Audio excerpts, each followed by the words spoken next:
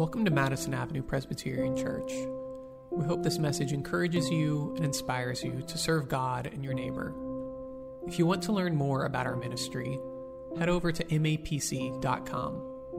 If you're looking for a community where you can deepen your faith, we invite you to join us every Sunday at 10:30, online or in person.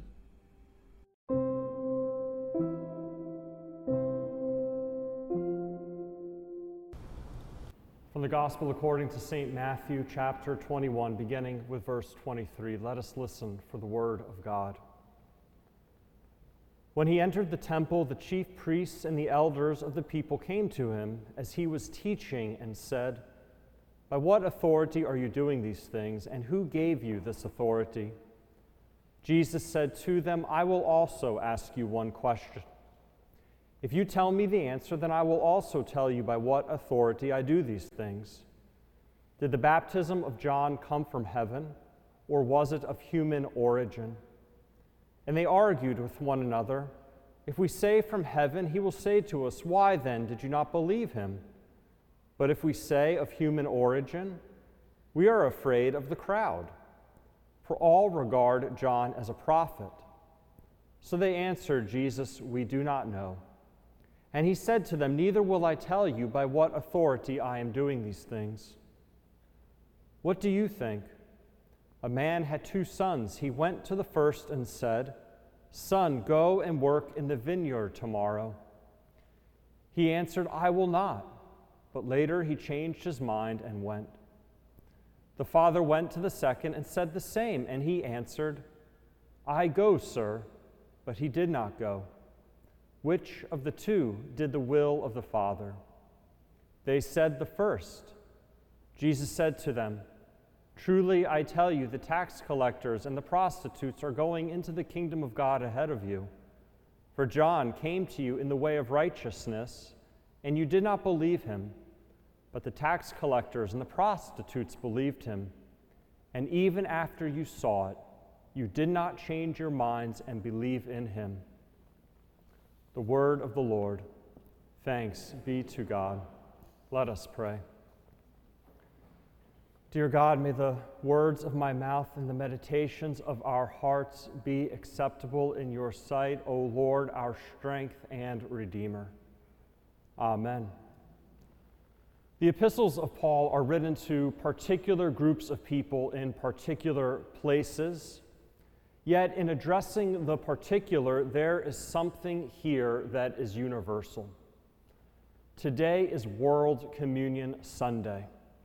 Today we take our place in that great chain of worship and prayer that stretches across the globe. As we were laying our heads to rest last night, there were churches in Asia that were gathering for worship. As we awoke with the sunrise this morning, there were churches in Europe that we're gathering for worship, and tonight, or this afternoon as we're watching football, there are churches on the West Coast that are gathering to worship God. It is humbling and it is inspiring that we are a part of a global community who turn our hearts and minds to God in spite of the diverse geographical places in which we worship. The great ancient and medieval churches of Europe, the house churches of Asia, the storefronts of Pentecostal Christianity in South America, churches that gather in the safety of New York City, churches that are huddled in fear due to persecution. We are part of a global community that turn our hearts and minds to God. There is a universal call that God issues to each of us, exercised in our particular context. Today is World Communion Sunday, and we give thanks for the broadness in which God operates in our particular context in which we can do his will and his work.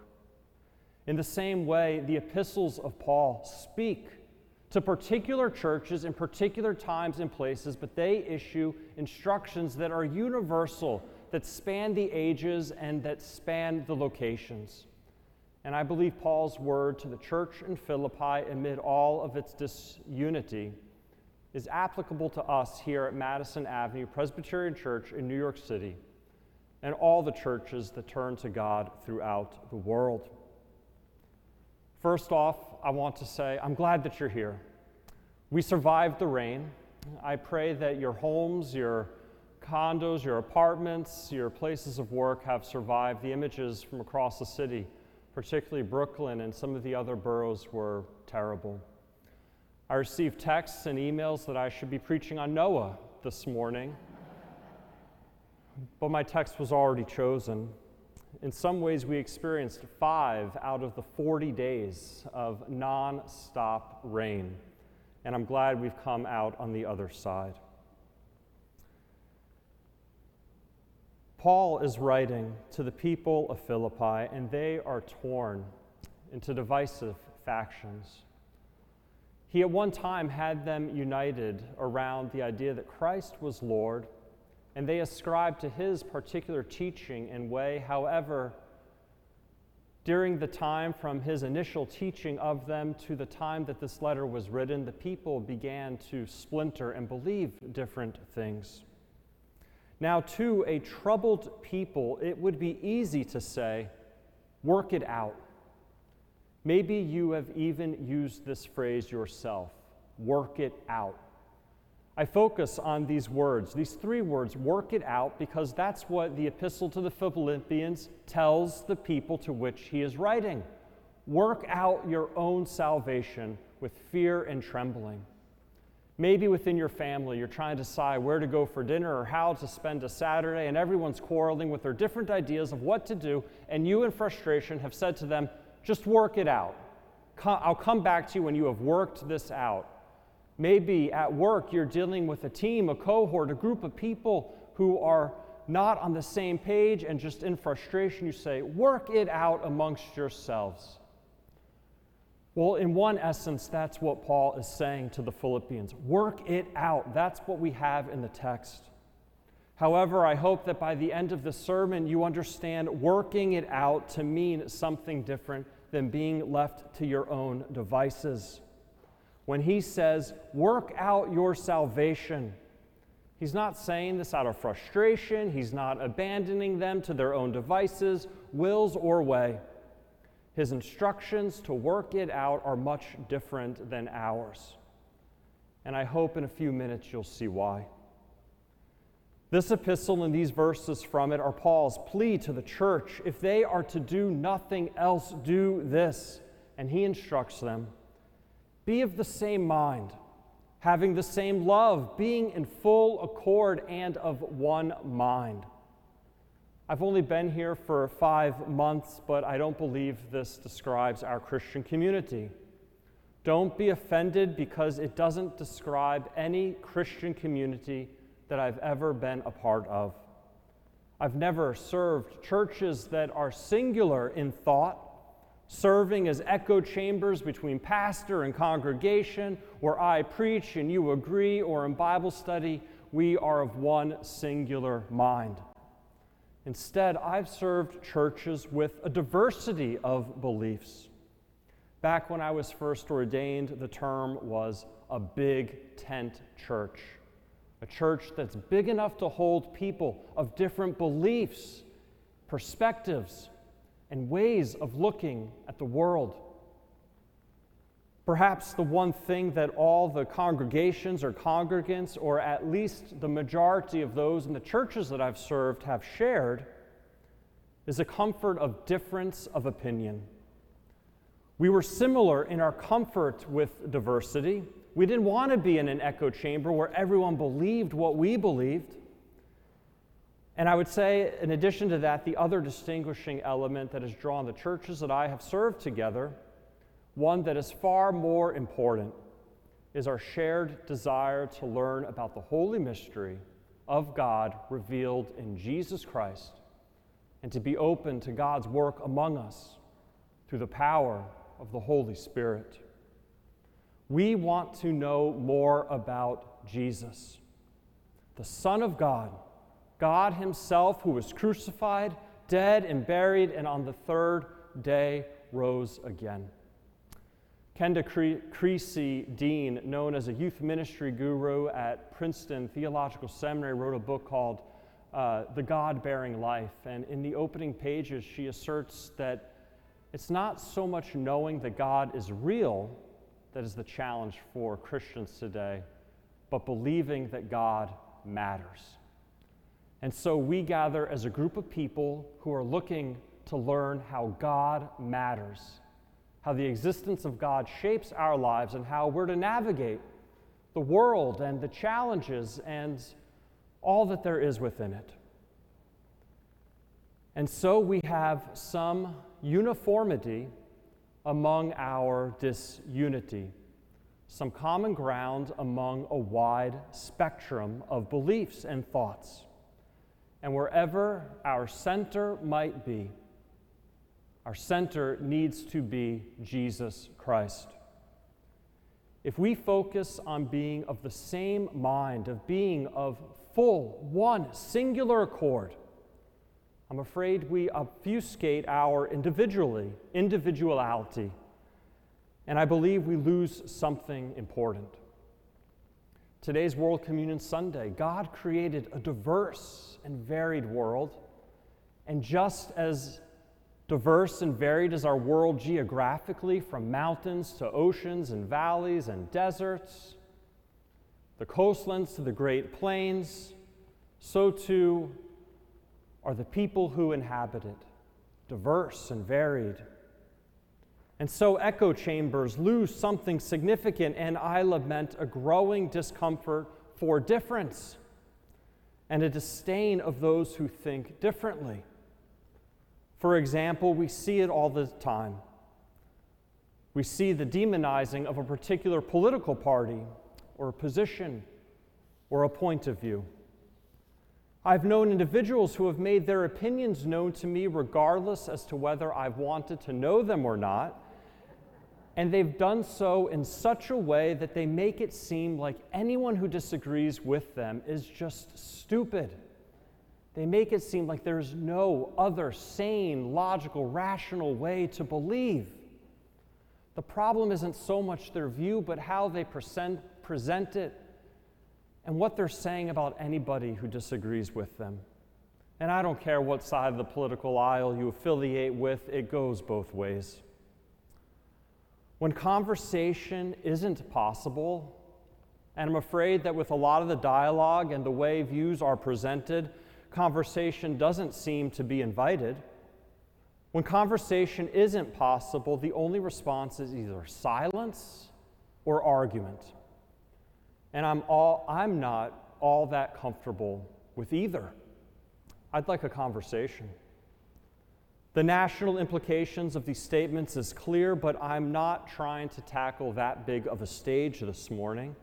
And instead, I want to focus on us, the church. Because if we can't do better within the church, this church, how in the world can we expect anything better from the world? If we can't do it in our church, how can we expect anyone else, anywhere else, to do it better? To be true to the text, Paul wants us to be of the same mind, having the same love, being in full accord and of one mind. But I don't think this can or should be our focus. Remember the illustration I gave a few weeks ago about learning how to drive? When I first got my learner's permit, and I had never driven a vehicle before, when I first got my learner's permit, I had 6 hours with an instructor.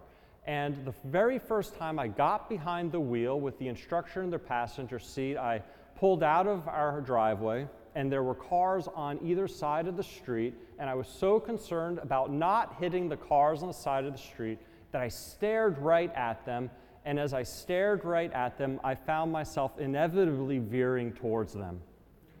The instructor yanked the wheel and put me back on course. But I think something similar for what Paul is telling us is applicable here in this illustration. I don't think we are to focus solely on being of the same mind, of one accord, of one mind, because that would either lead to beating down those who believe differently until they succumb to our way of thinking, or just as tragically, it would lead to discrimination and excluding them from our presence.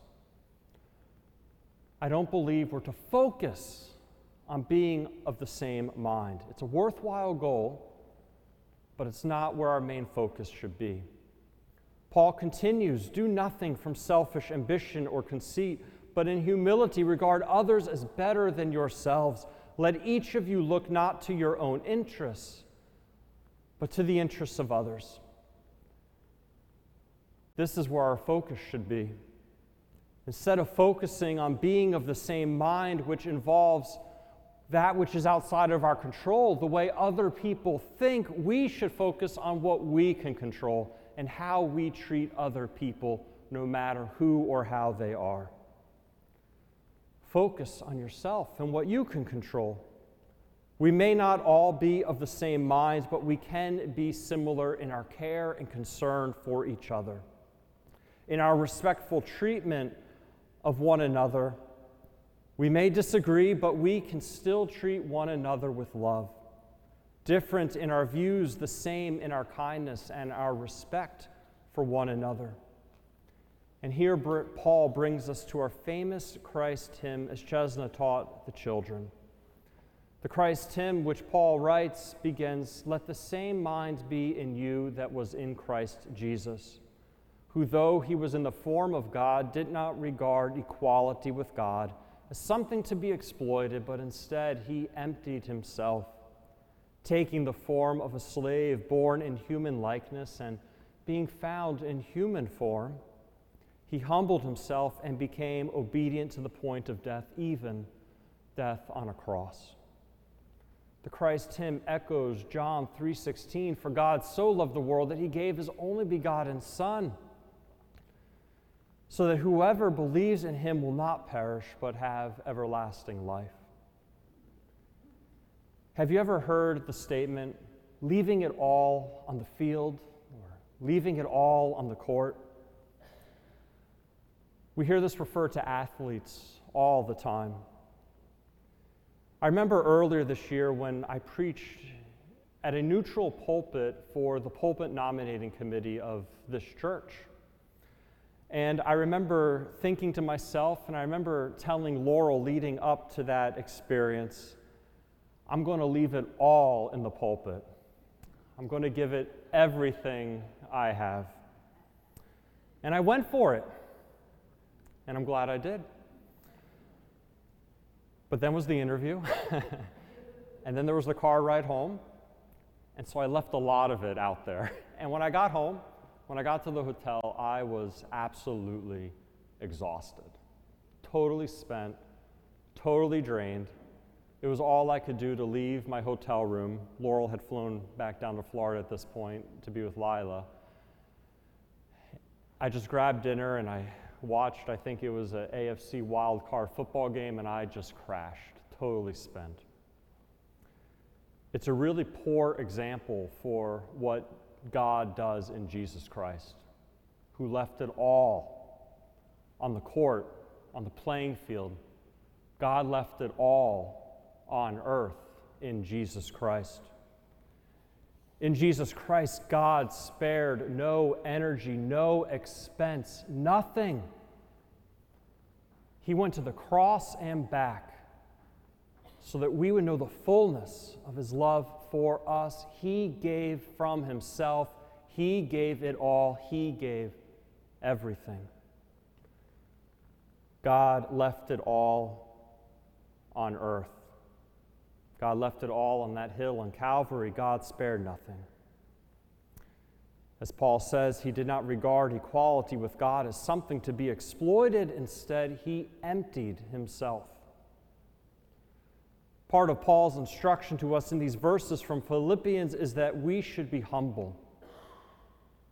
And being humble is turning to Christ, knowing that it's not we who save ourselves, but Jesus Christ who saves us.